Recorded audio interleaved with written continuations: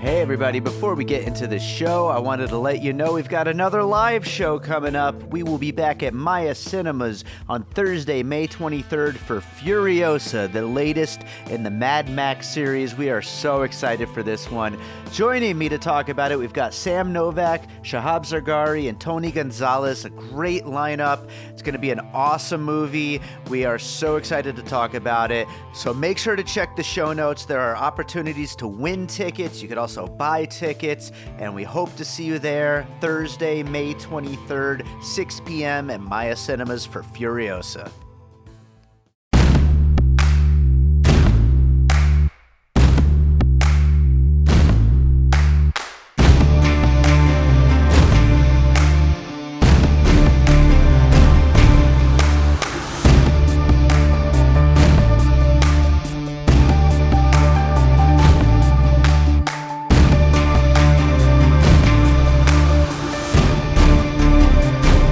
All right, welcome to another episode of Piecing It Together, the podcast where we take a look at a new movie and try to figure out what movies inspired it.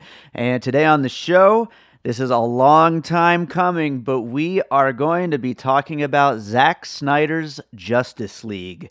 I'm sure all of you have been following along as we went from the regular theatrical cut of Justice League, which was just a doomed mess of a project, and then the whole rigmarole of people getting behind release the Snyder Cut, that being a thing that who in their right mind ever thought it was going to be an actual thing.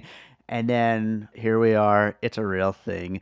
And nobody is as happy about that as my guest for this episode, our resident DC and Zack Snyder superfan, Chad Clinton Freeman. Chad's been with us since the beginning of Piecing It Together. He has been a huge Zack Snyder fan this whole time, and I am very happy to have him here to get to talk about this movie with me. So that is coming up here in a second. If you're new to the podcast, or if you've been listening for a long time, but you just randomly download random episodes, make sure you're subscribed to Piecing It Together on your favorite podcast app. We're, of course, on Spotify, on Apple Podcasts, Pocket Casts, Stitcher, all the big podcast apps. You can subscribe anywhere you listen to podcasts. If you like what we do here, you can rate and review us on Apple Podcasts or on Podchaser, and you can also share our show with your friends. That is the greatest thing in the world. When people share our show, it gets to all new listeners, and that's what we want to do. The more people we get listening, the more we're going to keep doing this. So thank you to everybody who's been out there and who has been sharing it, because we've had a lot of new listeners lately, and that is awesome. We also have a Patreon, the Produced by David Rosen Patreon, which combines content from this podcast, Piecing It Together, as well as Awesome Movie Year, another movie podcast that I produce, and my music career. I am a music composer, along with all this podcasting stuff. So lots of great content over on the Patreon, as well as advanced episodes of Piecing It Together, bonus episodes, all kinds of stuff. So check out Produced by David Rosen. It's patreon.com/bydavidrosen. And last but not least, don't forget to follow us on social media at PiecingPod and join our Facebook group, Popcorn and Puzzle Pieces, where it's been nothing but Zack Snyder and Justice League posts for the last couple of weeks now, thanks to Chad. So we're almost through. There's a lot of other movies out there. We're looking forward to talking about all those other movies.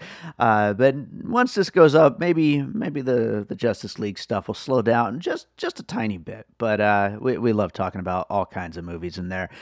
So, with all that said, let's finally get to it. Let's talk about Zack Snyder's Justice League. All right, so the time has finally come, and Chad Clinton Freeman is back with us to talk about Zack Snyder's Justice League. Chad, are you excited?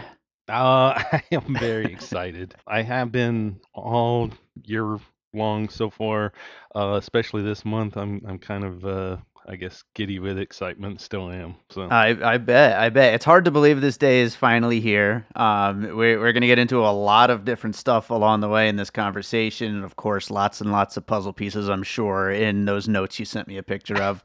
But before we start getting into some of that, the question I wanted to kick this thing off with is you have been, an ardent supporter of the whole release the Snyder Cut thing. And of course, this is not quote unquote the Snyder Cut that fans talked about from the get go, but it is Zack Snyder's vision.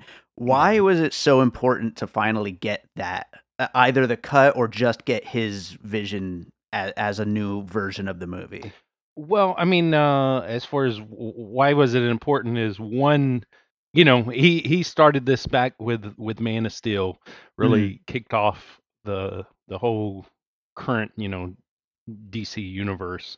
And Justice League, the way it existed with Josh Whedon and what he did, for me it was sufficient to close that whole trilogy, the of Man of Steel.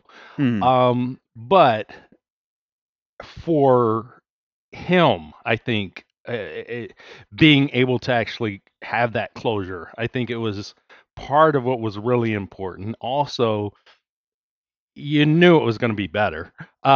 sure, yeah.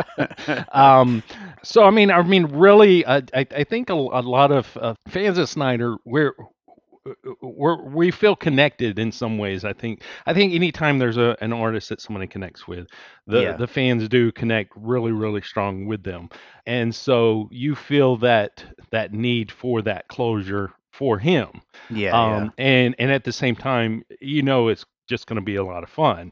So just a lot goes along with that. I think the the story of what we get and what Justice League is about, it fits in really well also with the reality of what's gone on with Sure. basically his daughter, committing suicide.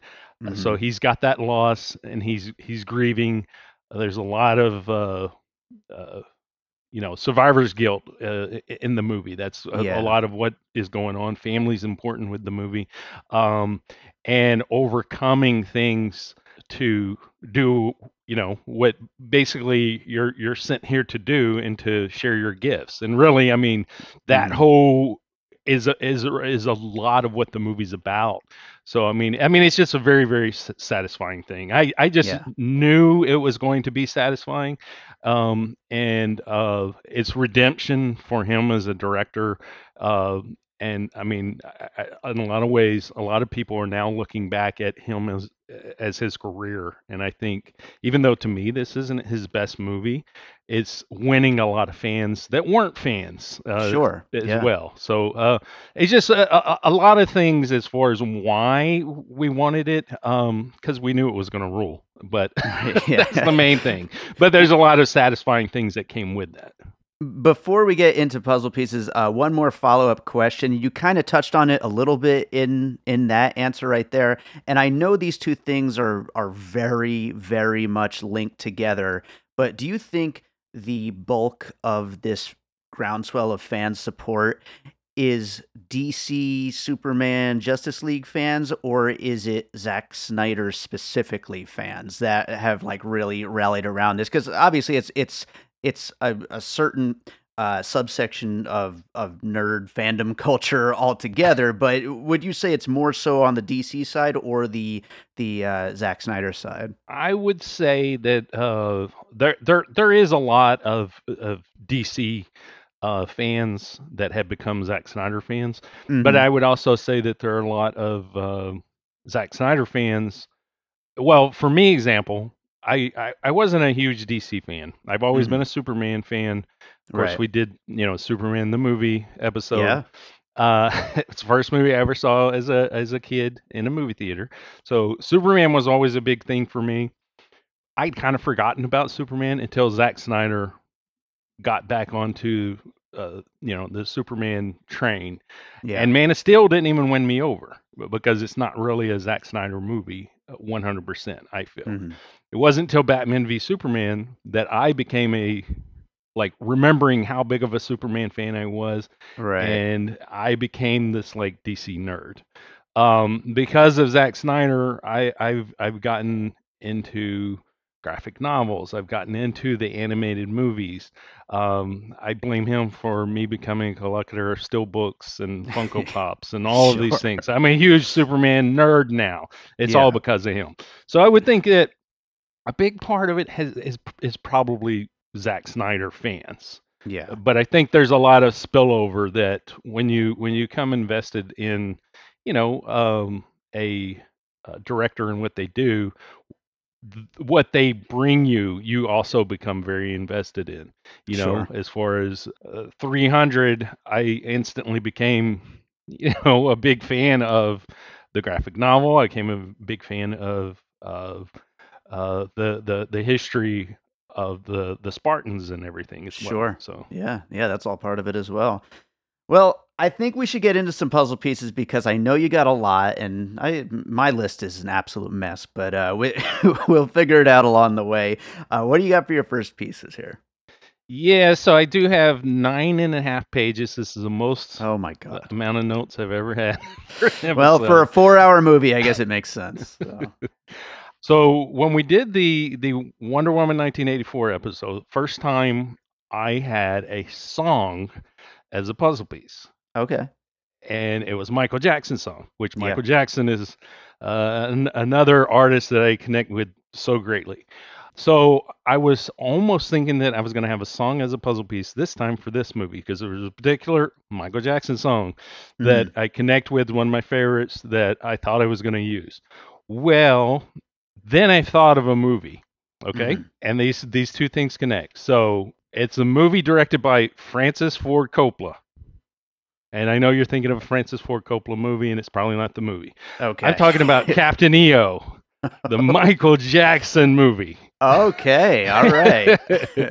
So Captain EO, which also contains another part of me, the Michael Jackson song. That was the Sure. song I was thinking of. Okay. Yeah. Yeah. And I actually rewatched Captain EO because it is on YouTube. Sadly, it's not on Blu-ray. Disney doesn't have it on Disney Plus. They need to get it on Disney Yeah, they Plus really do. Blu-ray. I haven't seen that since I was a kid, and I Right, really want to watch it right. again. The song's the main thing that made me think of it.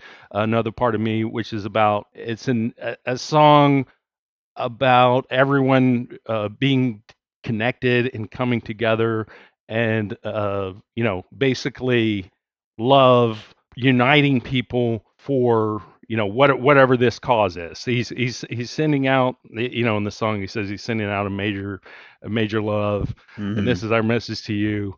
Anyway, in the movie though, it's Michael's character, Captain EO. He's the captain of this ship of uh, basically a group of misfits in a way, and they are on this mission to go to talk to the queen of some planet, and Michael Jackson, starts singing and dancing, and he Yeah. makes everything wonderful. But anyway, it's really a silly piece. The connection there is mostly just that song, and it's Michael Jackson though, so I just had to have it in here.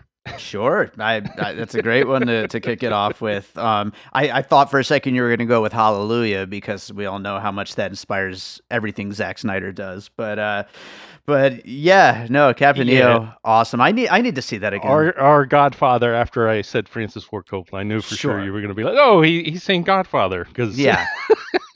Maybe combining all three movies into one. I don't know.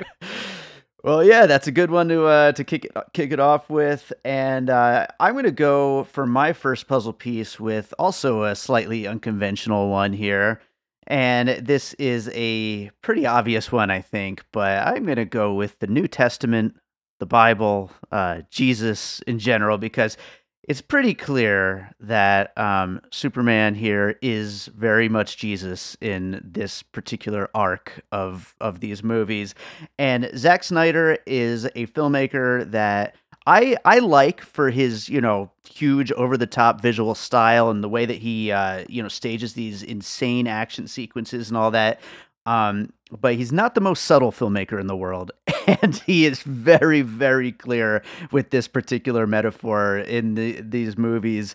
And I think a big part of even wanting to take on the Superman story and making these movies is to create this character who could be, this savior character who, people don't believe in, and then they do believe in, and then he rises from the dead and, flies up in cross formation, and it's just this big, huge goosebumps moment for the people who do believe. And again, it's not the most subtle thing in the world, but I think it's 100% there. And I think the Bible kind of imagery is something that Zack Snyder is, it's a big thing for him in general. Yeah, no, I agree with you 100%. I would say anything religious and also mythology and history. I think all of those things come into to play with his films, and he definitely loves to toy with those different concepts and give you visuals that connect with those things. Yeah. I couldn't think of any specific, but I mean, I guess going straight to the original source, Yeah, exactly, exactly. is the best way to make that connection in a way. Yeah. Also the oldest puzzle piece I've got here today. So. Well, that actually would be a go to the puzzle piece that I was gonna. It was one of my iffy kind of puzzle pieces, but it plays in good to this one. Okay. And that's actually and I know I'm gonna botch his name up, but Alejandro Jaworski's The Holy Mountain. Okay. Jaworski, I love his movie Santa Sangre. This one I'm still kind of iffy on what it is even about, but basically it's basically Jesus, and there are a lot of, like, it's layers and layers and layers of visuals and metaphors and things, and it doesn't really have any dialogue in the movie at all. But Mhm. Jesus wakes up, and then this little person that doesn't have legs or arms, like, becomes his, like, sidekick through this journey. Yeah. That doesn't make a whole lot of sense, but and along the way, it's almost kind of a team up. There are like 9 other people that join up with him, and they're supposed to go on this journey to the holy mountain to get to immortality. But it's not really a conventional movie at all, and there's all Sure. these weird visuals that are like kind of beautiful but then perverted and violent at the same time. It's a Yeah. very weird movie to describe, but the way you were talking about the Bible and just seeing the the visuals interpreted and brought into the world of Superman, I think that this one fits as well. It was one I was actually kind of iffy on, but one of the really cool things about it is it was actually funded partially by John Lennon and Yoko Ono, Oh wow. Yeah. and George Harrison was evidently going to star in it, but he didn't want to be nude, and there's a lot of nudity, Right. and Yeah. so Alejandro is actually the star of the movie, and it was produced by a former manager of the Beatles. But anyway, Yeah. it's a very bizarre movie. I don't know if you've ever seen it, but it's one of the weirdest movies I've ever seen. I'm aware of it. I just have never actually seen it myself. But yeah, that's what I love about doing the show is that we bring in the Holy Mountain to a discussion about Justice League is awesome. Well, it's kind of a team up movie, but Hmm. again, and it's got the religious aspects. Yeah. It's a very bizarre movie, and I think you can probably make up anything that you want to interpret out of it. Yeah. Well, I'll go on to another piece here, and I'm realizing some of my pieces are about the movie Justice League in general, and some of them are about the change in cut from, the original Justice League to Right. Zack Snyder's Justice League.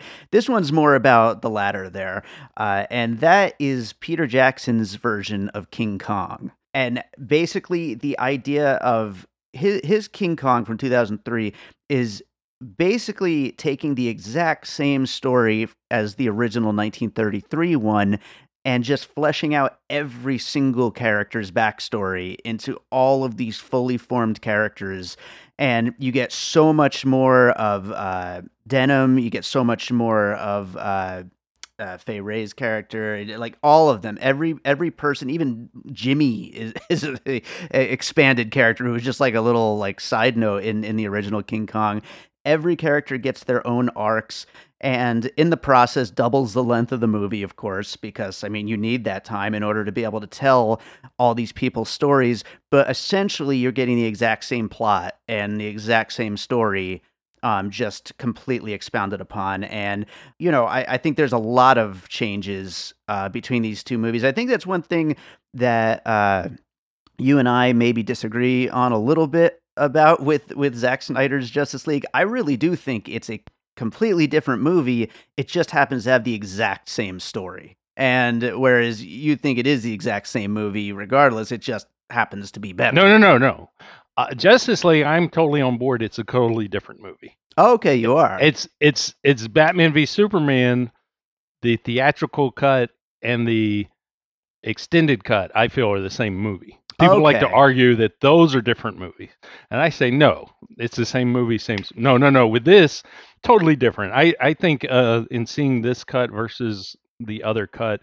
Mm-hmm. Everything that Ray Fisher has been gaslit on the past several years of him, people saying, "Oh no, Joss Whedon's not racist," and "Oh no, you weren't bullied," and things were not bad during this movie. I think that this completely shows Joss Whedon's racism and his sexism. Mm-hmm. I think what you're saying though about the King Kong is totally right. And not only does every character in this movie pretty much have an arc, or their arc comes to an end from the first two films. Martian Manhunter, for example. He's not an important part of this movie, but his arc started in Man of Steel and carried over in Batman v Superman. And I feel it doesn't have any closure to or really a ending arc for Joker, but there's a redemption there, I feel, for his character. So again, there is a lot of fleshing out of the characters of this whole universe and kind of wrapping them up in a way, or redeeming them in a way. And I get what you're saying there as far as the comparison with the King Kong, and that totally makes sense to me. But no, this is a completely different movie than the Joss Whedon. Okay, good. I when I would say something along those lines, I'm making fun of the people that are saying that. So I got your seriousness about Batman v Superman's alternate cut mixed up with your trolling of the Justice League cut. Gotcha. Right. Yeah. right. Okay. Yeah, because I may post and be like, but it's the same movie, but that's just because I'm making fun of the people that say that. Sometimes difficult to spot a troll, but all right. What do you got for your next piece? Well, I think this goes into what we were talking about. It kind of plays into this. I was trying to think of other filmmakers that bring in history and mythology and pop culture and kind of fuse those into their work, and specifically in their franchises. And I thought of Michael Bay's Transformers.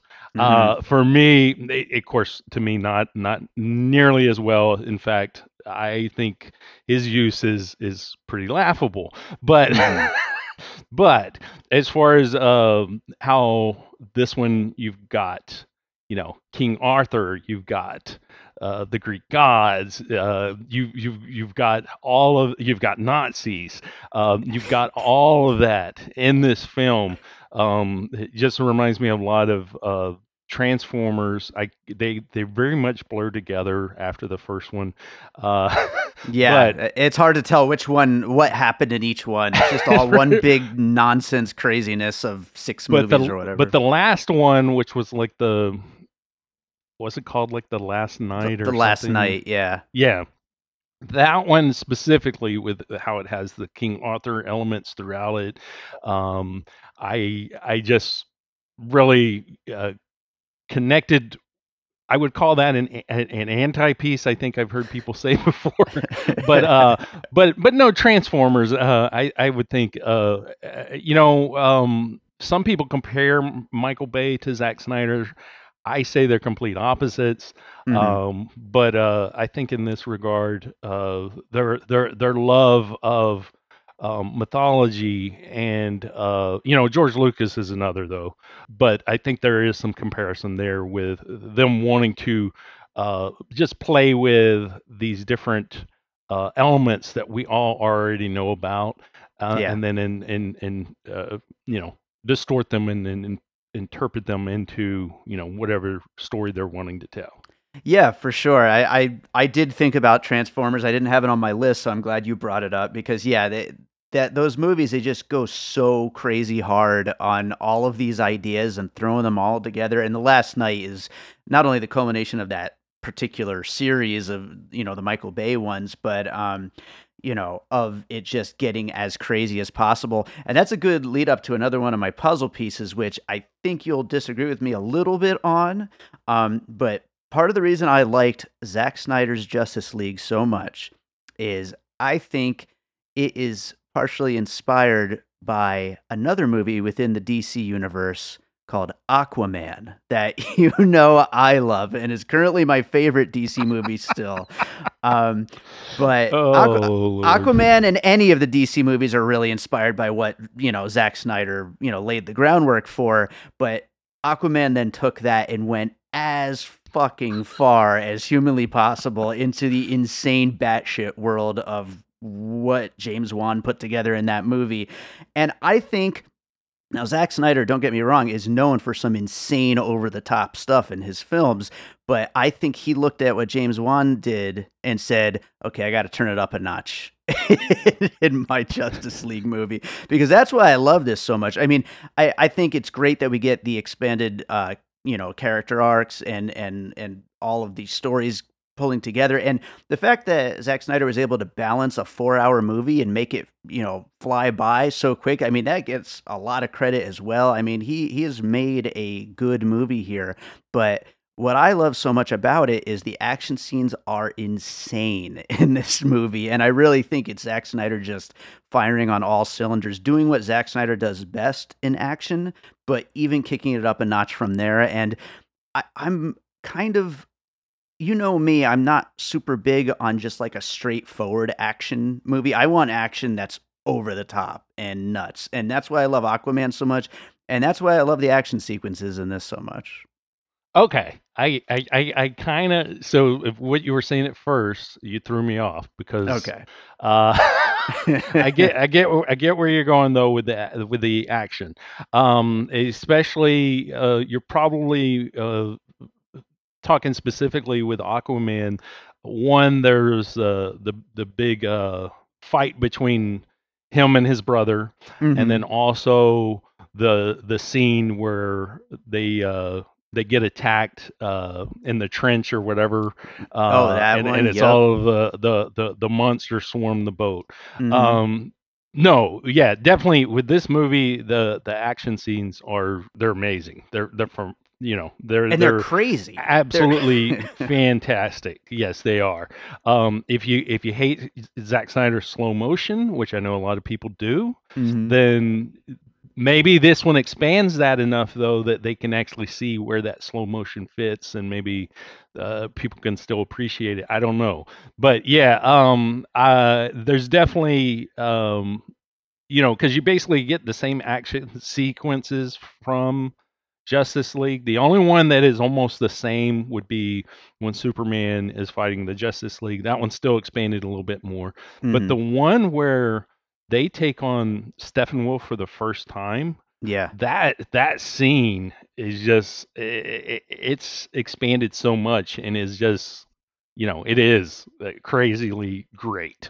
Yeah, oh, And yeah. then also that final battle as well, with of course decapitation, which finally we get Zack Snyder back to decapitating somebody. Yeah, And yeah. that was one of the first art like reveals that Zack did long ago.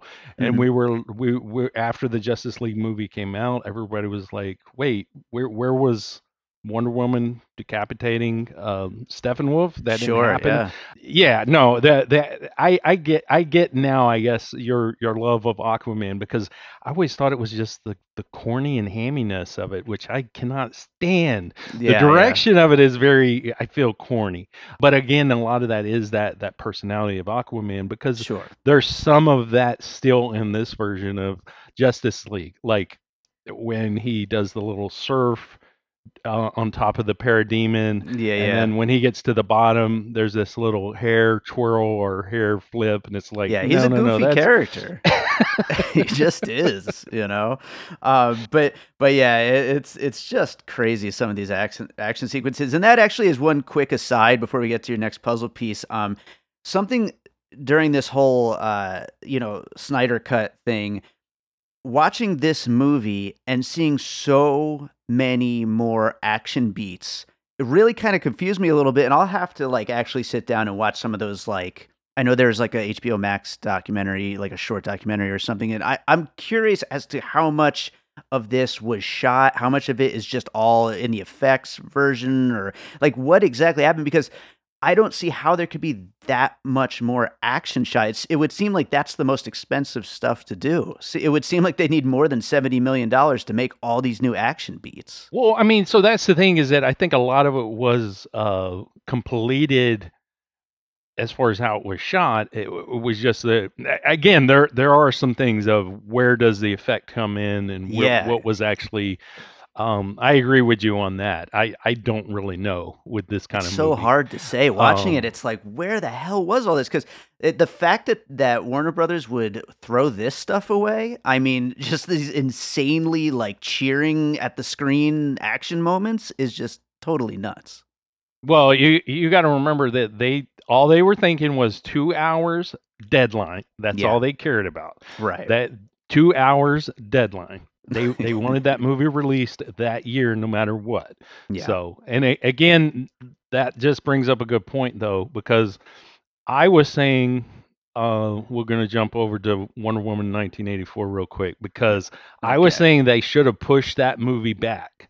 And everyone was like, no, they can't push it back. And I'm like, they should have pushed that movie back. Mhm. This is a perfect example of Justice League should have been pushed back. It should have been pushed back at least a year. When things happen like family emergencies, things happen like pandemics. It's Mhm. okay to push movies back. It is Yeah. okay.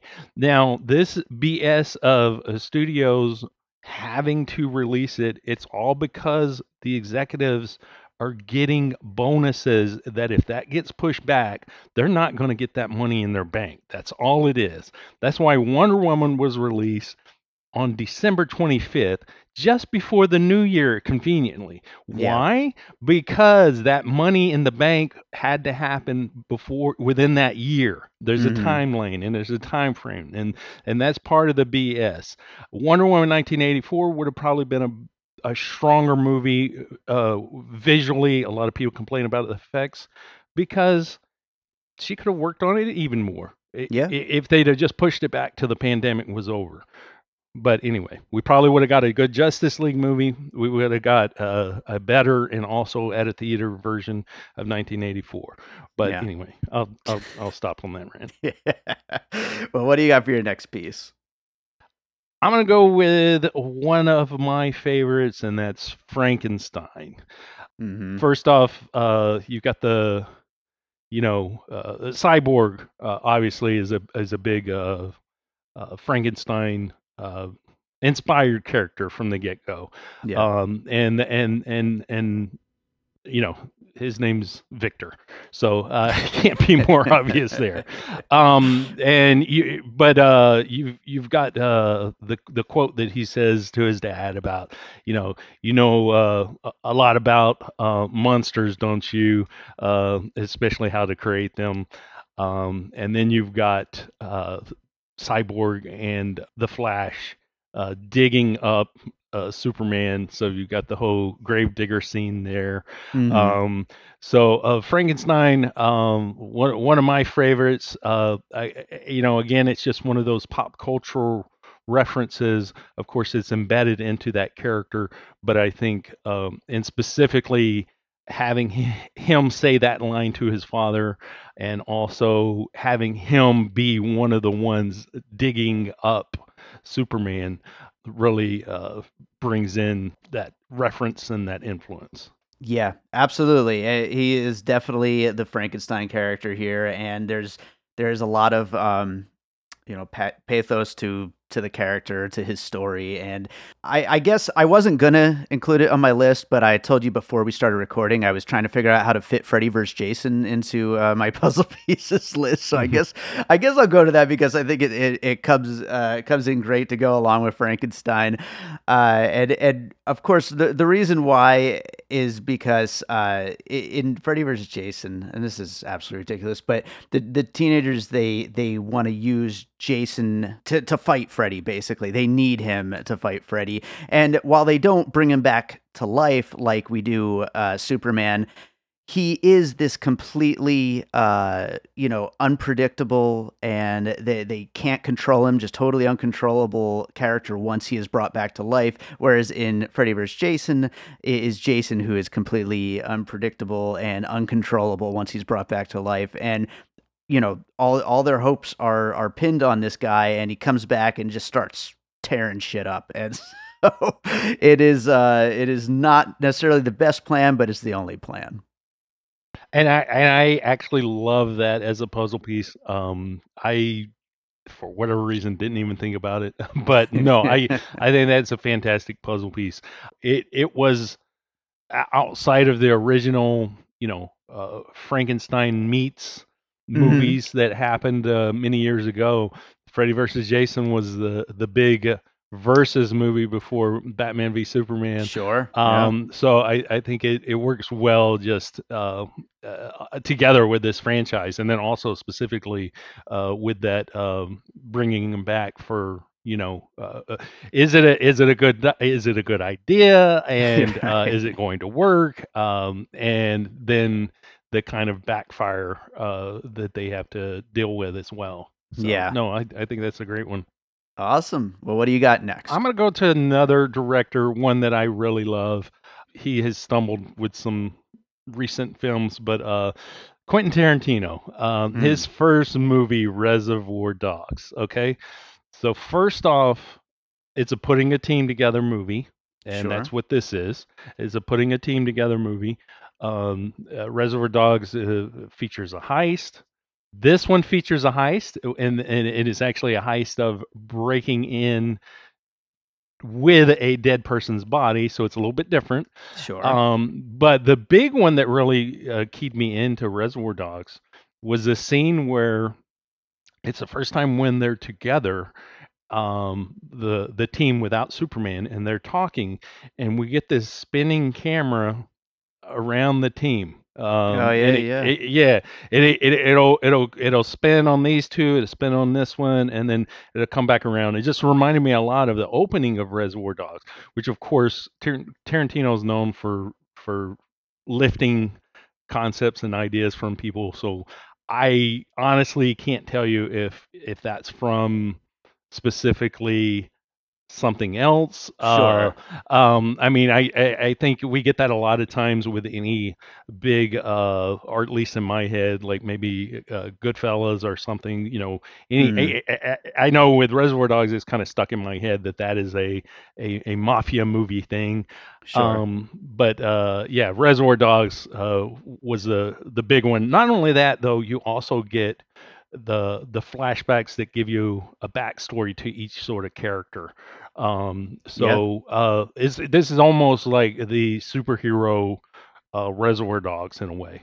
I like it. I like it. That's a great piece. I love Reservoir Dogs, and yeah, I mean, all these characters, they all have their stories. They all kind of twist and turn together, and they all kind of end up working. Of course, we get a much happier ending here with Justice League, though. Well, that's the thing is that probably the alternate timeline, which we see a piece of. Sure. Yeah, So that's the Reservoir Dogs ending. That's what happens next. I like it. I like it. All right, I'll go to another piece here, and I could probably split these apart, but I'm just going to combine them together. And that is, I talked about Peter Jackson earlier with his King Kong, but I'm going to go with his Lord of the Rings movies, specifically The Two Towers, bringing Gandalf back to life. And, it's all white, where here we got Superman all black, and, he's now the big hero and all that stuff. And then continuing on to The Return of the King, which all Zack Snyder jokes aside, Chad, in Return of the King, they all have to work together, and we got all these different people who have their very specific powers and their specific abilities to really like go in and fight this ultimate evil that there's no way any of them could have done it on their own. But with everybody working together, they're able to finally do it and win the day. And then the last comparison I have, also within Return of the King, is the 4 or 5 endings one after another as the movie just keeps going and going and going. But actually done much better here in Justice League, I'll say. well, here's a confession: I've actually not seen Lord of the Rings, any of them yet. You haven't seen any of them, yeah? That's No. wild. I've seen the Hobbit movies. Even wilder. And I actually like the Hobbit movies. I just haven't, because I want to make sure that I see the extended versions. And I know they're on HBO Max now. Of course, I was going to, and then I purposely canceled HBO Max because I got it for Wonder Woman, canceled it. I got it just before Justice League was released because I'm sending a message, okay? You're doing your duty, Chad. So maybe now, though, that I have it this month before King Kong Godzilla comes out, I will watch the Lord of the Rings. Nice. We'll see. But yeah, I actually have to rewatch Return of the King for an awesome movie year episode because it was the best picture the year that we're currently doing. And I'm debating whether or not I really want to spend like 12 hours just rewatching them all. I don't think I have that kind of time, but we'll see. What do you got next? You know what? This is a good one to go from there. And I was just talking about Reservoir Dogs. It goes with it as well. And that's Seven Samurai, the original team up movie, basically the movie that inspired Magnificent Seven and tons of other films. Seven Samurai it's an invasion movie. Is about a village being invaded, and they go out and they seek a team of samurais to help save their village. One of the things specifically though with Justice League that reminds me is the scene where Bruce Wayne recruits Barry Allen. The way he tests him, he throws the batarang at him, and he moves out of the way. He catches it. Seven Samurai, what they would do, they had a young like apprentice samurai who would actually hide behind the door. So when the samurais would walk in, he would try to attack them with a stick. And of course, the guy's like, well, what if they don't stop me? And he's like, well, if they're good, they're going to stop you. So it's basically that same concept with Barry Allen, which I remember the time when the first trailers came out for that moment, because of way back in like probably 2016, those trailers where he would throw it and then Barry would catch it. The joke online was, how many kids did Bruce Wayne kill before he found Barry Allen? like he threw it at him, and they're not the Flash. Okay, on to the next one. But no, Seven Samurai is a classic movie. I believe made in the 50s, and Zack Snyder has said before that is one of his favorite films. In fact, I noticed on HBO Max they actually have a playlist that Zack Snyder created, which I'm going to go through and watch some of these movies. But Seven Samurai is on there. Nice. The Matrix on there. I haven't seen The Matrix yet, which there's a little trailer of Zach talking about all these movies. And he said The Matrix, when he saw the Matrix trailer for the first time, he said it pissed him off. It made him so mad because he was like, man, that movie is going to be so good. It was Yeah. like he didn't do it first kind of thing. So Yeah. Yeah, that's he loves his slow-mo, and that's the only person that does it better, the Wachowskis. But yeah, I like that as a puzzle piece. And as far as team ups concerned, I mean that's one of the things that I think makes Justice League so good is the fact that all these superheroes except Superman, they need each other.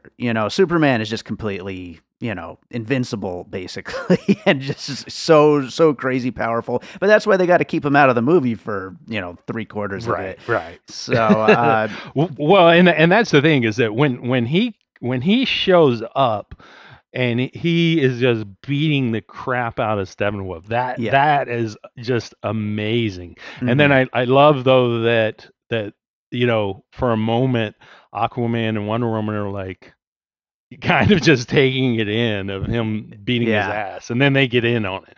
But no, yeah, this movie, the great thing about it as far as a team up movie is that they actually show the team playing to everybody's strengths. It's actually Right. one of those to where what it reminded me of, and I'll just throw this in as a quick puzzle piece, is the Teenage Mutant Ninja Turtles, which is one of the things that Splinter, since the cartoons, so there's not any specific thing that I could think of, but Splinter is always telling them they all have strengths, they all need to play to their strength, they need to play together. Sure. Yeah. And that's what they do here.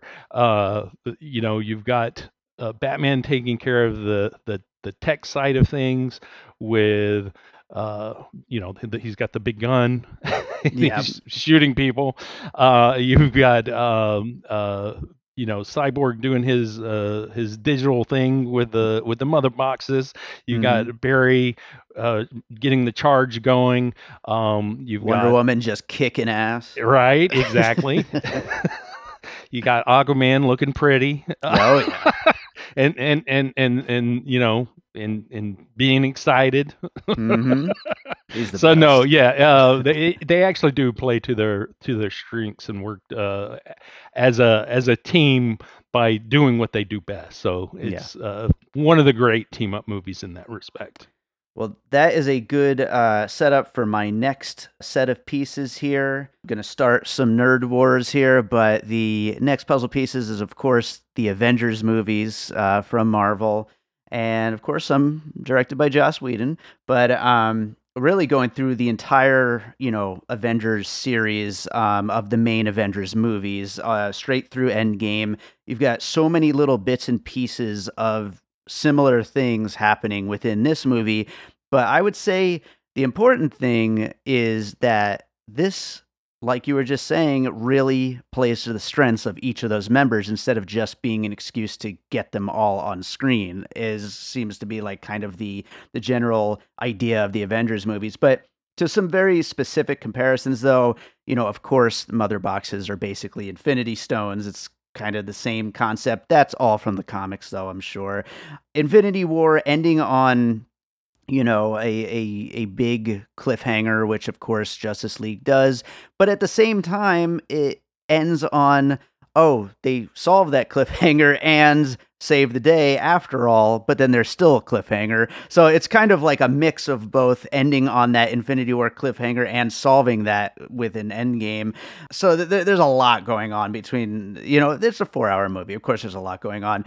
One other thing is in Endgame, they basically are beaten, but they have to kind of devise this whole plan to go back in time to be able to get that second chance at winning, which of course Barry Allen is able to run backwards so fast, or however exactly it works, to be able to go back in time and give them that second chance at beating Steppenwolf. So there's lots of little things, little touches that feel like they are similar to things that happen within the Avengers.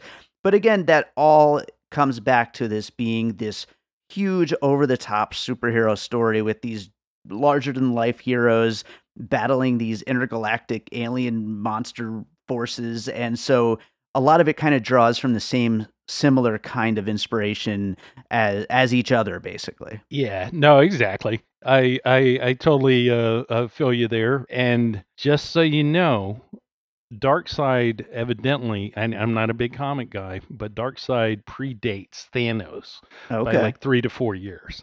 So, Well, that's okay because I hadn't heard of either of them until these movies. So,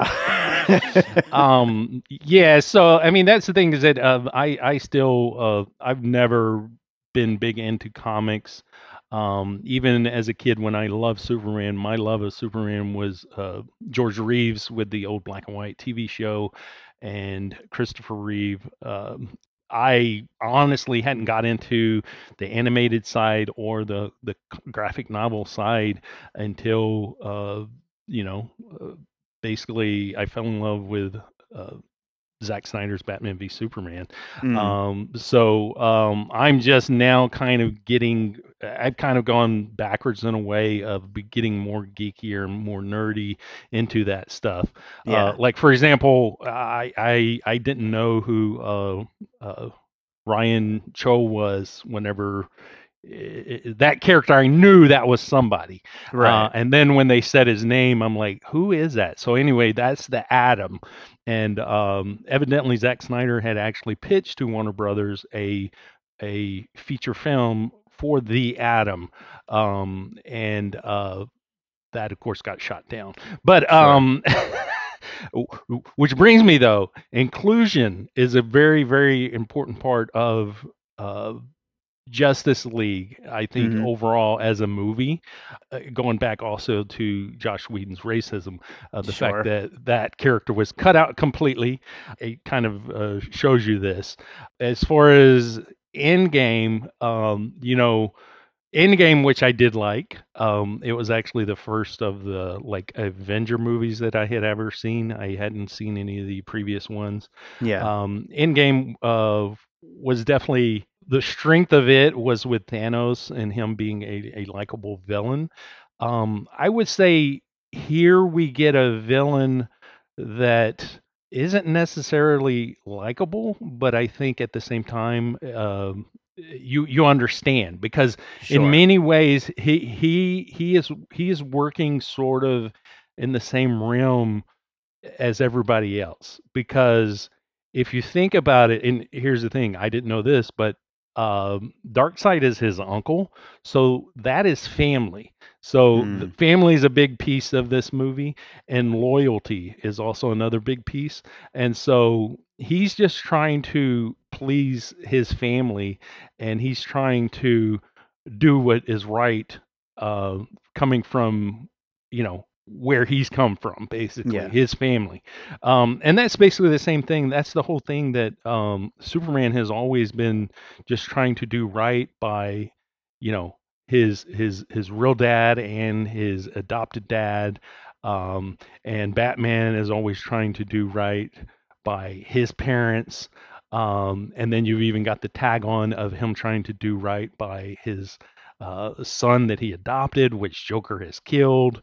Mm, So I mean, there's a lot of layers as far as family, and then I think Steppenwolf is paralleling that in many ways. So yeah. Yeah. as far as having a villain, he's not as likable as Thanos, but he's definitely, I think, relatable. And I think Yeah. that it's almost that same thing of him being on the same page of he's just doing what they're doing, but it's just in a different way, which I think Sure. that's how all great villains are. So I think Steppenwolf is a really cool and nasty looking villain. He's very slick. Especially in Uh, this version.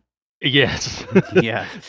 And I will say, just as a quick aside, I mean, obviously this movie, it's not perfect by any means, even though I did love it. But I think definitely one of the problems this whole DC universe has is, a villain problem, but that dates back to the comic books. I just don't think that they're as interesting, these alien type monster characters. And I don't know, I would have liked to have seen in a better timeline where Zack Snyder got to actually develop all this stuff. I'd have liked to have seen like a kind of in between on the way towards Darkseid and all that, maybe some kind of human villain, or, something more, maybe some more with Lex Luthor, along the way, just not just jumping right to, oh, the most powerful being in the entire universe is who, we're fighting in the third movie already. I got you. Yeah. That's, I think, a lot of the complaints of people who wanted a Man of Steel 2.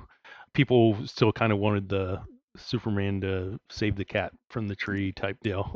Yeah, I go a little step above a cat, but yeah, I'm with those people. All right, what do you got for your next piece? Well, what I was talking about as far as family and whatnot, this plays into that really well. I'll go with a TV series, and that's Dexter. Dexter, what makes him as a character is, his adopted father's code that he has instilled in him, much like this code that Jonathan Kent has instilled into Superman, this morality, and then also at the same time, the death of Dexter's mother is one of the things that plays a big part of him, and that's very much a big part of Batman. There's this loyalty also to family, and Dexter is his sister, and it's this balance of those three things that kind of keeps him grounded, even though he still is, a psychopath that goes around killing people. But Yeah. he's able to stay grounded by this code that his father gave him, and then also this love and loyalty to his sister of, I'm going to do right because it's the right thing to do. I think in many ways that's throughout a lot of the DC movies, specifically with, I think it's grounded in DC really, with the way Batman is and the way Superman is. And I think Hmm. in many ways, I think Dexter kind of took that and turned that into a more grounded person. And he's very much a superhero, but a villain in one. And what makes that show to me is one of my favorites. It's my Yeah. number 2 favorite all time, which is coming back, and I'm excited for it. And I'm glad to be able to bring up Dexter in this episode because Yeah, yeah. I just love Dexter. But Awesome. also, I think also at the same time, I think survivor's guilt is something that I think drives Dexter very much, and I think that in a lot of ways it drives Batman. It drives this version of Superman, especially the way his father died. Yeah. It drives Victor, Cyborg, with Sure. Yeah. his mother dying in the accident, and then also his father sacrificing himself, and it drives the Flash, which we only get a little bit of that, but his mother also being murdered. Yeah. So and then also it drives Wonder Woman in this film because she doesn't know what devastation has been done to the Amazonians, but he says that he's basically slaughtered them all, Hmm. and so she doesn't fully believe him, but it definitely is something that drives her. So Yeah. Well, yeah, and I haven't actually seen Dexter, but so I can't speak to that specifically, but definitely, grounding all these superheroes in some form of, reality is definitely, I think, a driving force of what Zack Snyder is going for with this entire series. And is, even as insane and over the top as all this gets, and fighting intergalactic aliens and parademons and all that, the characters themselves, they are all still grounded in in a very real way. Definitely. You got to see Dexter. All right. All You've right. got to see Dexter. God, Well, I only got one more piece, and it's kind of a silly one, but I'm going to get to that silly's right good. now. Silly's good. Silly work sometimes.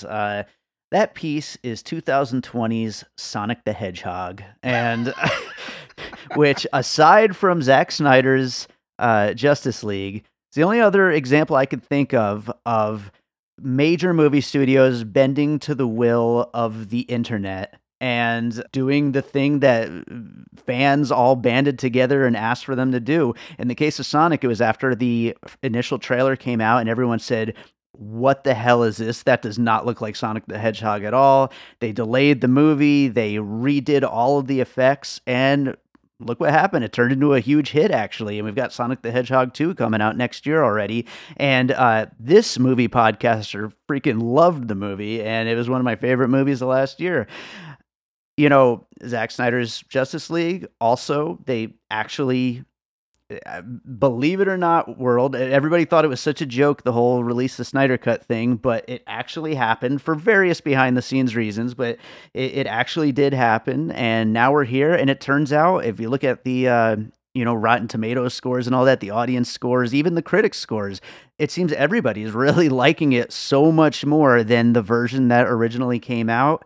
I don't know that it's a healthy thing going forward to always listen to fans about what it is they want and make decisions based on that. I think that there is a lot more cases where it's probably better for the professionals to have the ideas and run with what they want to do.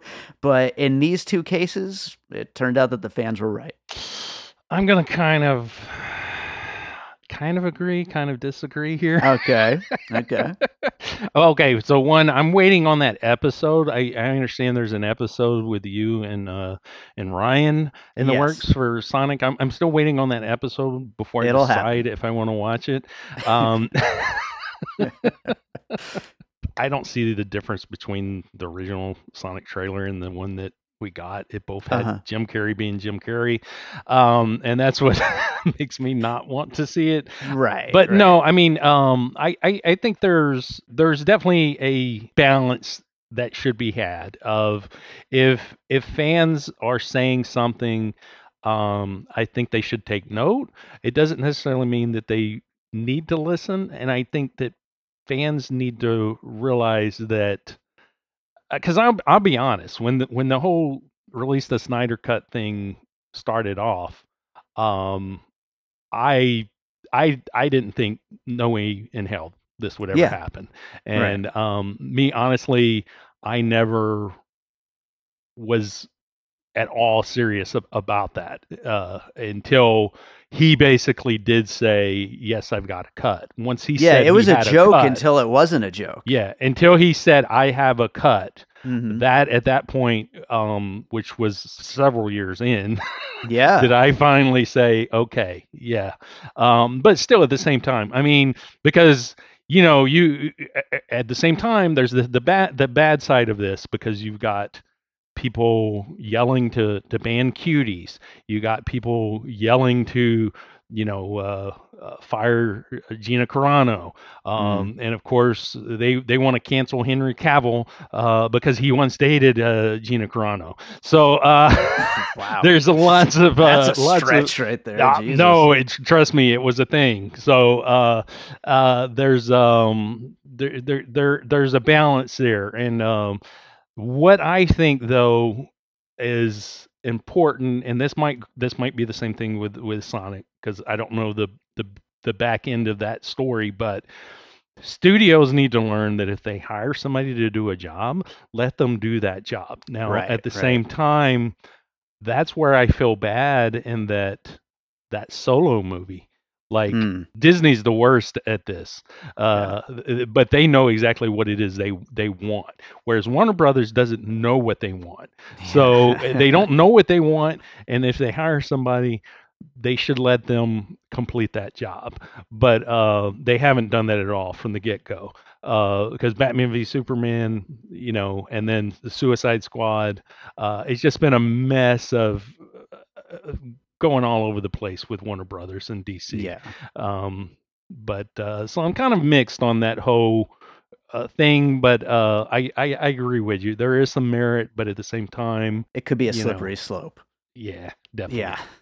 All right. Well, that was my last piece. So, I know you probably have a whole bunch left. So I do, but I can really go into a bunch of these let's with speed around it. yeah. So one of the big ones is the scene we have the flashback with Victor when he's playing for I don't Gotham State College or something. I don't even know what it was like GCU or anyway, when he was Yeah. playing football, that scene was so epic, and I was like, I couldn't think of what other like football scene was as epic as that. And the one that came to mind for me was actually The Last Boy Scout. Uh, The Last Boy Scout. I remember that scene in the theater because I had no idea that was coming. But The Last Boy Scout, Shane Black written movie, Yeah. uh, Tony Scott directed. Is such Classic. an epic movie, and that scene is just so epic. And I went back and rewatched that scene. It's pouring rain, which in this one we've got snow. Hmm. And you've got the slow mo. Of course, he's not cyborg yet, so he doesn't pull out a gun and shoot people like in Last Boy Scout. But Sure. Sure. anyway, as far as football scenes, Last Boy Scout's the most epic one, and this one just reminded me of that. Awesome. So I was gonna say Star Wars, and I'll point to specifics. I think the Star Wars franchise in general, but I think Star Wars specifically, A New Hope. Batman is very much Luke Skywalker. You've got the scene early on when they go to fight Steppenwolf for the first time, and they all fly across the bridge. He shoots the gun and does the swing like Luke Skywalker. Mm. Then at the end, he's in his whatever flying machine, and he's the one that takes down the dome by shooting it, a lot like Luke Skywalker at the Yeah, end of Star sure. Wars. So very much Batman is the Luke Skywalker of this movie. Yeah. Terminator 2, I think, is a big influence here. I think Terminator 2 is a big influence, probably Star Wars as well, with Snyder in general. Especially the opening of Terminator 2, where everything, has gone to hell on Earth. It's machines and there's all of these bones. There's a moment in Man of Steel that's very much like that. Sure. And just in general, the look of Steppenwolf, the look of the parademons, to me, it all just screams Terminator 2. Another big movie I had down was Raiders of the Lost Ark, specifically any of the stuff with the Diana when she goes to the ruins, and then she goes, and puts the arrow into the wall, and it opens up the secret room. Not only that, but when we have the Amazonians, and she's got the mother box, and she slides underneath the closing door. All very Raiders of the Lost Ark. Of course, these are Sure. huge, epic All of adventure them. movies of our lifetime. Yeah, Yeah. exactly. Excalibur, which of course is one of the big influences of Zack Snyder. There's actually a bit of dialogue when they ignite the mother box to bring Superman back. Hmm. Um, the system actually says the future has taken root in the present.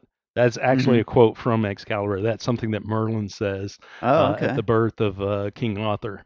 So, and not only that, with Excalibur, you got the King Arthur influence. Well, at least it's assumed that he's one of those humans that we see in the battle that also buries the mother box, and then also the big round table bit with Justice League. I think King Sure. Arthur is a big influence anyway. I think with Justice League in general, as far as going back to comics, but Excalibur is a huge influence on Snyder, Definitely. and I would love to see a Zack Snyder King Arthur movie. How much different would it be than a Guy Ritchie King Arthur movie? It would be more less dialogue, more action, but it'd be great. It'd be another great King Arthur movie. I'm sure. Again, I don't know the comics, but what I did to get ready for this film, I actually rewatched all 9 of the DC movies, Uh-huh. including Joker, which everyone's like, Joker's not canon. Well, this movie's not canon. Zack Right. Snyder's already said this movie is not canon. Yeah, we've So already just established that Warner Brothers doesn't know what they're doing. you're So I right. mean, there's no canon. So Joker is in the DC ranking. And anyway, I rewatched all of them. I rewatched those, and I watched 8 of the DC animated movies. I got a Superman box set for Christmas, and I'd seen some of them, some of them I hadn't, so I rewatched. And in doing so, I got some animated puzzle pieces that I can mention here. Okay. I've got You're gonna get me some nerd cred here with this, yeah. Chad. So thank you. So Superman Doomsday, which was one of them, and in it, Superman basically is brought back to life. He sports the black suit. The black suit helps him absorb our sun's rays and helps him heal. Of course, they don't go Mm, into that, but that's one of the things.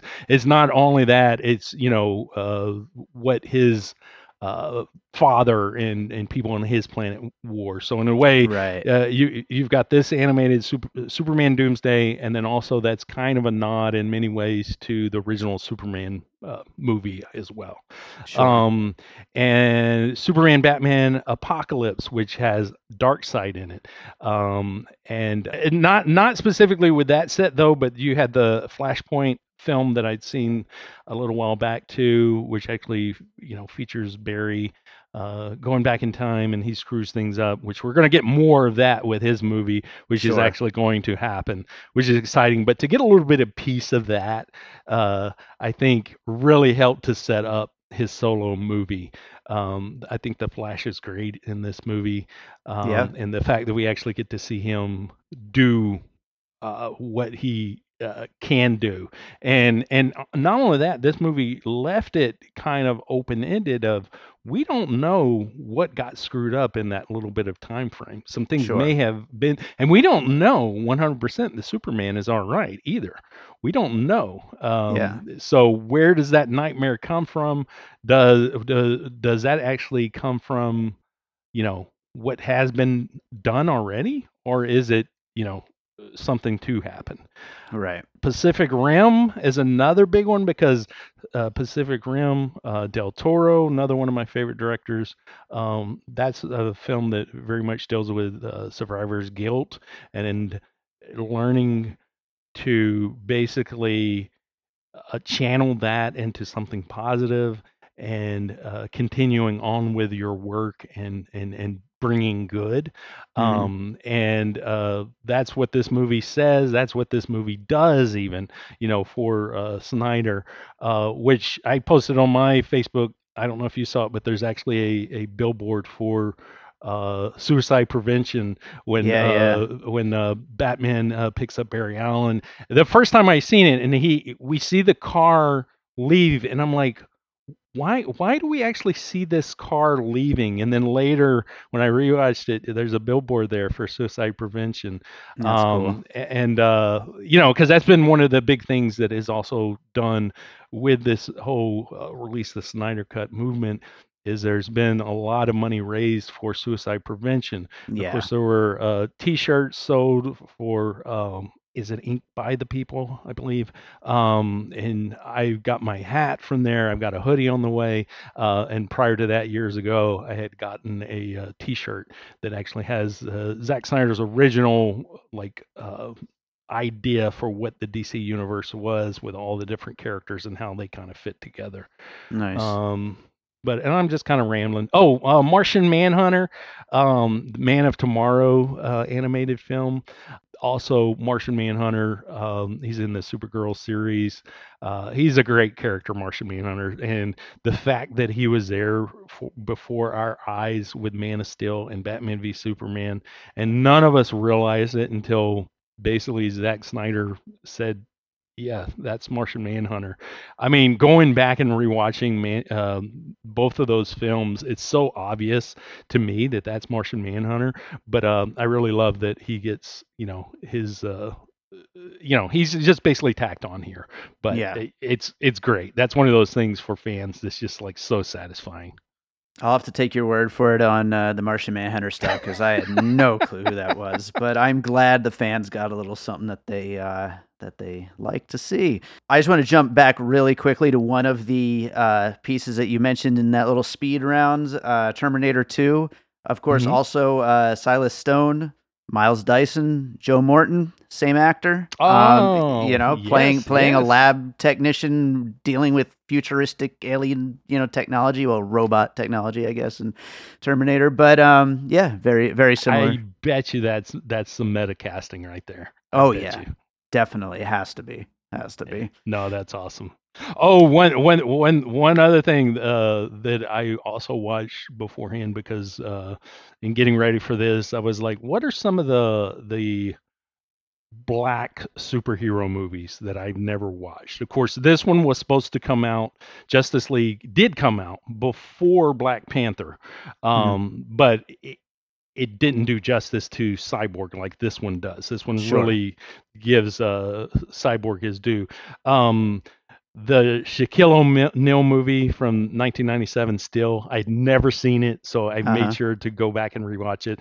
It's a silly movie, but it's a fun movie. It doesn't deserve the trash talking that people, because I mean, at that time we didn't have any like great superhero movies since Superman. I mean, but Yeah. Spawn and Still came out the same year. It's weird though that 97 we had those two movies, big movies featuring black superheroes, and then it kind of like died off. I mean, we did have Hancock, we did have Blade, but for whatever reason, Marvel never, you know, jumped on Black Panther.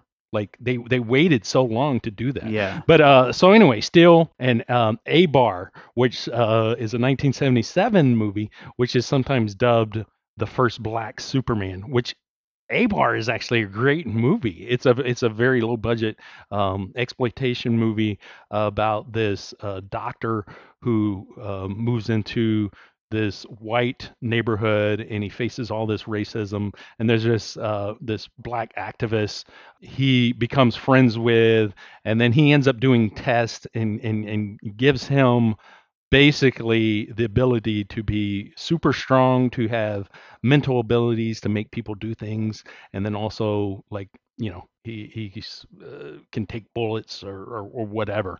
But Huh. it's an interesting movie because there's a lot of probably used without permission Martin Luther King speeches and stuff that are actual like clips of Martin Luther King.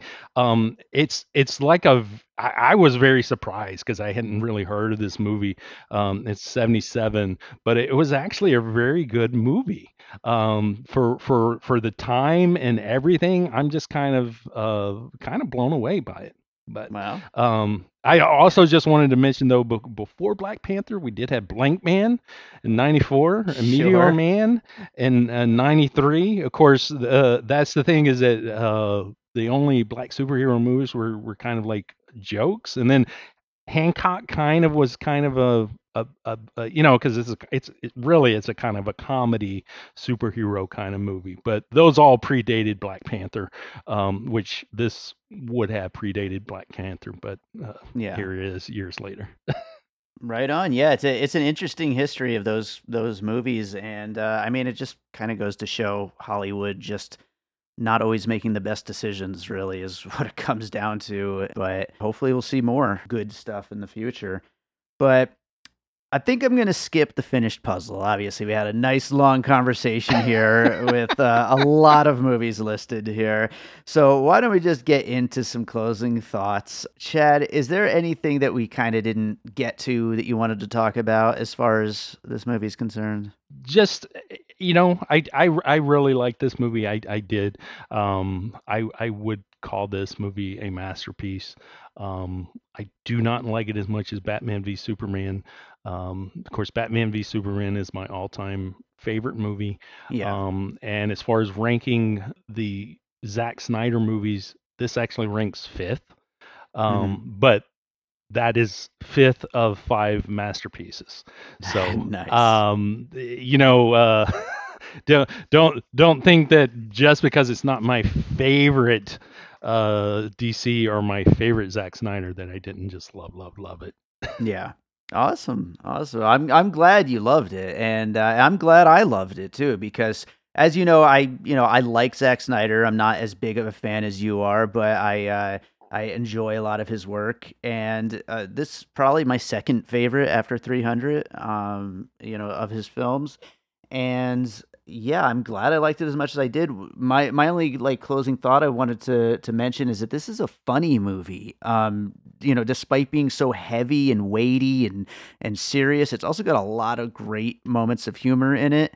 And I don't think it really is getting the credit for that because a big part of the story is how, oh, the Joss Whedon version is just throw in all these dumb jokes, and so here we're getting a restored serious arc for all the characters and everything, but there's still a lot of good humor in this as well.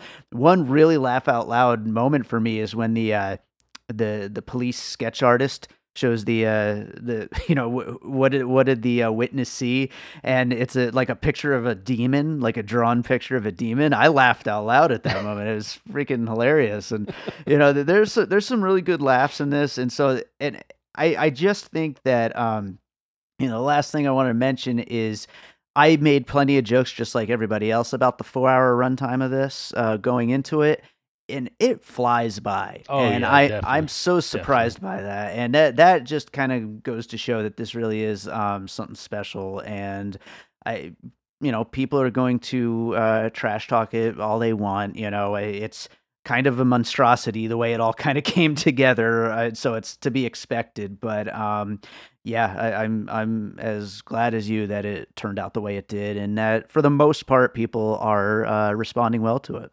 The timing on the movie and the scenes is so well done. It's edited so well. Hmm. It's funny, but it's not corny and hammy. That was the thing.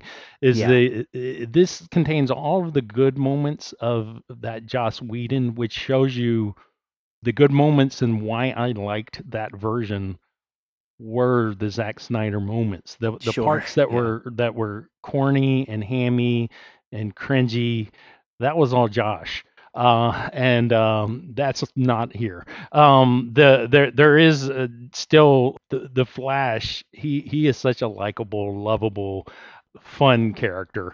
sure. I can't wait for his film.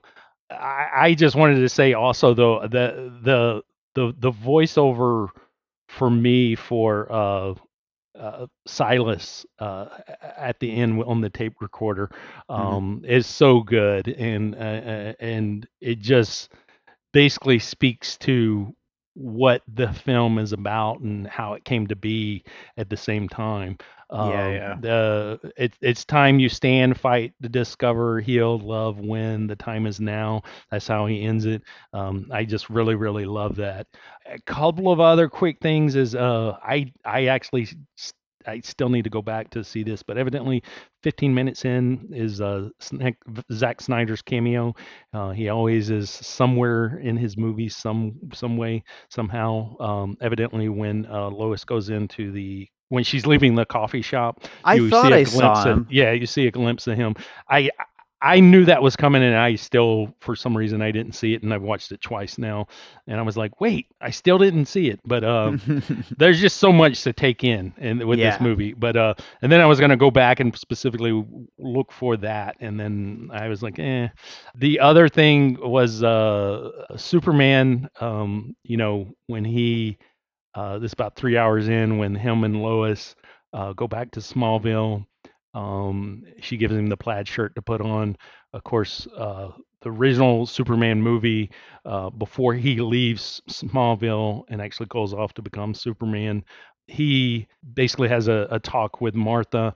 and it's very reminiscent of that scene with him and Right. Lois, and then Martha comes in, and it's the three of them, and that part is just so sweet. And then right after that is when Batman, of course, is saying that you know something darker might be coming, which of course we don't fully get and we don't fully know. But again, maybe Superman isn't 100% Superman. Yeah. Again, going back to Superman the movie, the cop that Lois, goes and sees every day on their way, that's actually Jimmy Olsen from the original Superman and Supergirl Oh, that's a nice movie. Yeah, little yeah, Easter egg there. That's yeah. cool. Well, I think the last thing to bring up is, like you said earlier, you would have never believed in a million years that this would have ever even happened in the first place, the Snyder Cut or, some form of that actually happening. Do you think there's hmm any chance with the reception this has gotten, if the Flash movie does well, that we might see more of this universe? At this point, I doubt Mhm. it. I think in a way, I think the ending that snack that I keep saying snack that Zach put on Because here. he's a snack. Yeah. He attack. He wait, what's the main thing? He a snack. I think that scene with Joker and Batman, and also the fact that Deathstroke is there, is kind of I feel like closure for Snyder, and that's him saying that it's almost like what could have been, but here I'm kind of finished. Yeah. That's kind of how I feel with it. I feel like it's a redemption of uh, you know his vision, because we see Flash as we saw him in the Batman v Superman moment where he says Lois is the key, Yeah. and we get Joker who, um, this is redemption for Jared Leto as Joker because so many people have thought that he's a joke, and now people are like, oh, look at him, I see him as Joker. um, and even it's a redemption for, I feel, Amber Heard. I mean, she's become a punching bag, and again, the reason why studios don't need to listen to everything that audiences says, Sure. Yeah. because I'm all on board Amber Heard as his character. But no, I kind of feel like that. I think Zach is kind of okay with wrapping this up and moving on, but Mhm. I think he would be open to coming back, and maybe we have him, actually produce like he was supposed to some other DC movies, but who knows? At Yeah. this point, I doubt it. But Never say never, Chad. money's the key to everything, That's right. and Warner Brothers doesn't know what they're doing, and who knows? We might all of a sudden get the Batman Deathstroke movie after this with Ben Affleck. No idea. Literally anything is possible. Warner Brothers has no idea, so how can we? That's right. Well, I think we did Zack Snyder's Justice League a little bit of justice Justice. here. Yes, that's right. So, Chad, do you have another movie you watched recently you'd like to recommend to our listeners? Pulling up my letterbox here. If anybody wants to follow me on there, it's Polly Staffel, PollYstaffle. Being economical here, getting the plug in with the recommendation. I like it. It's the movie Me You Madness, which there's kind of some echoes of Promising Young Woman in a way, it's more American Psycho meets Showgirls. It's a batshit crazy movie. Nice. It's Louise Linton.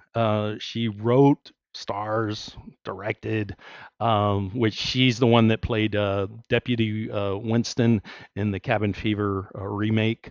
Okay. But she's great in this. I mean, it's a very on the nose American Psycho. I mean, I believe the character even specifically states that in because she does a lot of talking to the camera and stuff.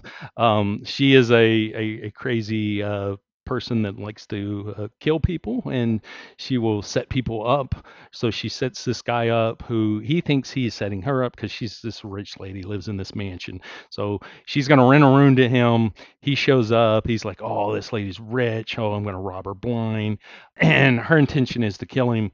And they fall in love. So, and then they get into a fight, and then there's like a weird like song and dance numbers. It's kind of La La Land meets Showgirls meets American Psycho. It's a very strange, but at the same time, I would say a masterpiece. But it's just some echoes of Promising Young Woman in Okay. some regards. Very cool. Well, I'm looking forward to checking that out. It sounds nuts, and I like nuts. Yeah, So, yeah. No, it's definitely great. Chad, I don't think my original plan for a super episode for this movie would have really worked because obviously you had a lot to say, and as our resident DC super fan and Zack Snyder super fan, I'm glad we were able to do this one with you. Thanks as always for being here, and I look forward to seeing what we end up covering next time. Well, this is definitely the condensed version. So maybe we'll do the Freeman cut someday here. I look forward to that.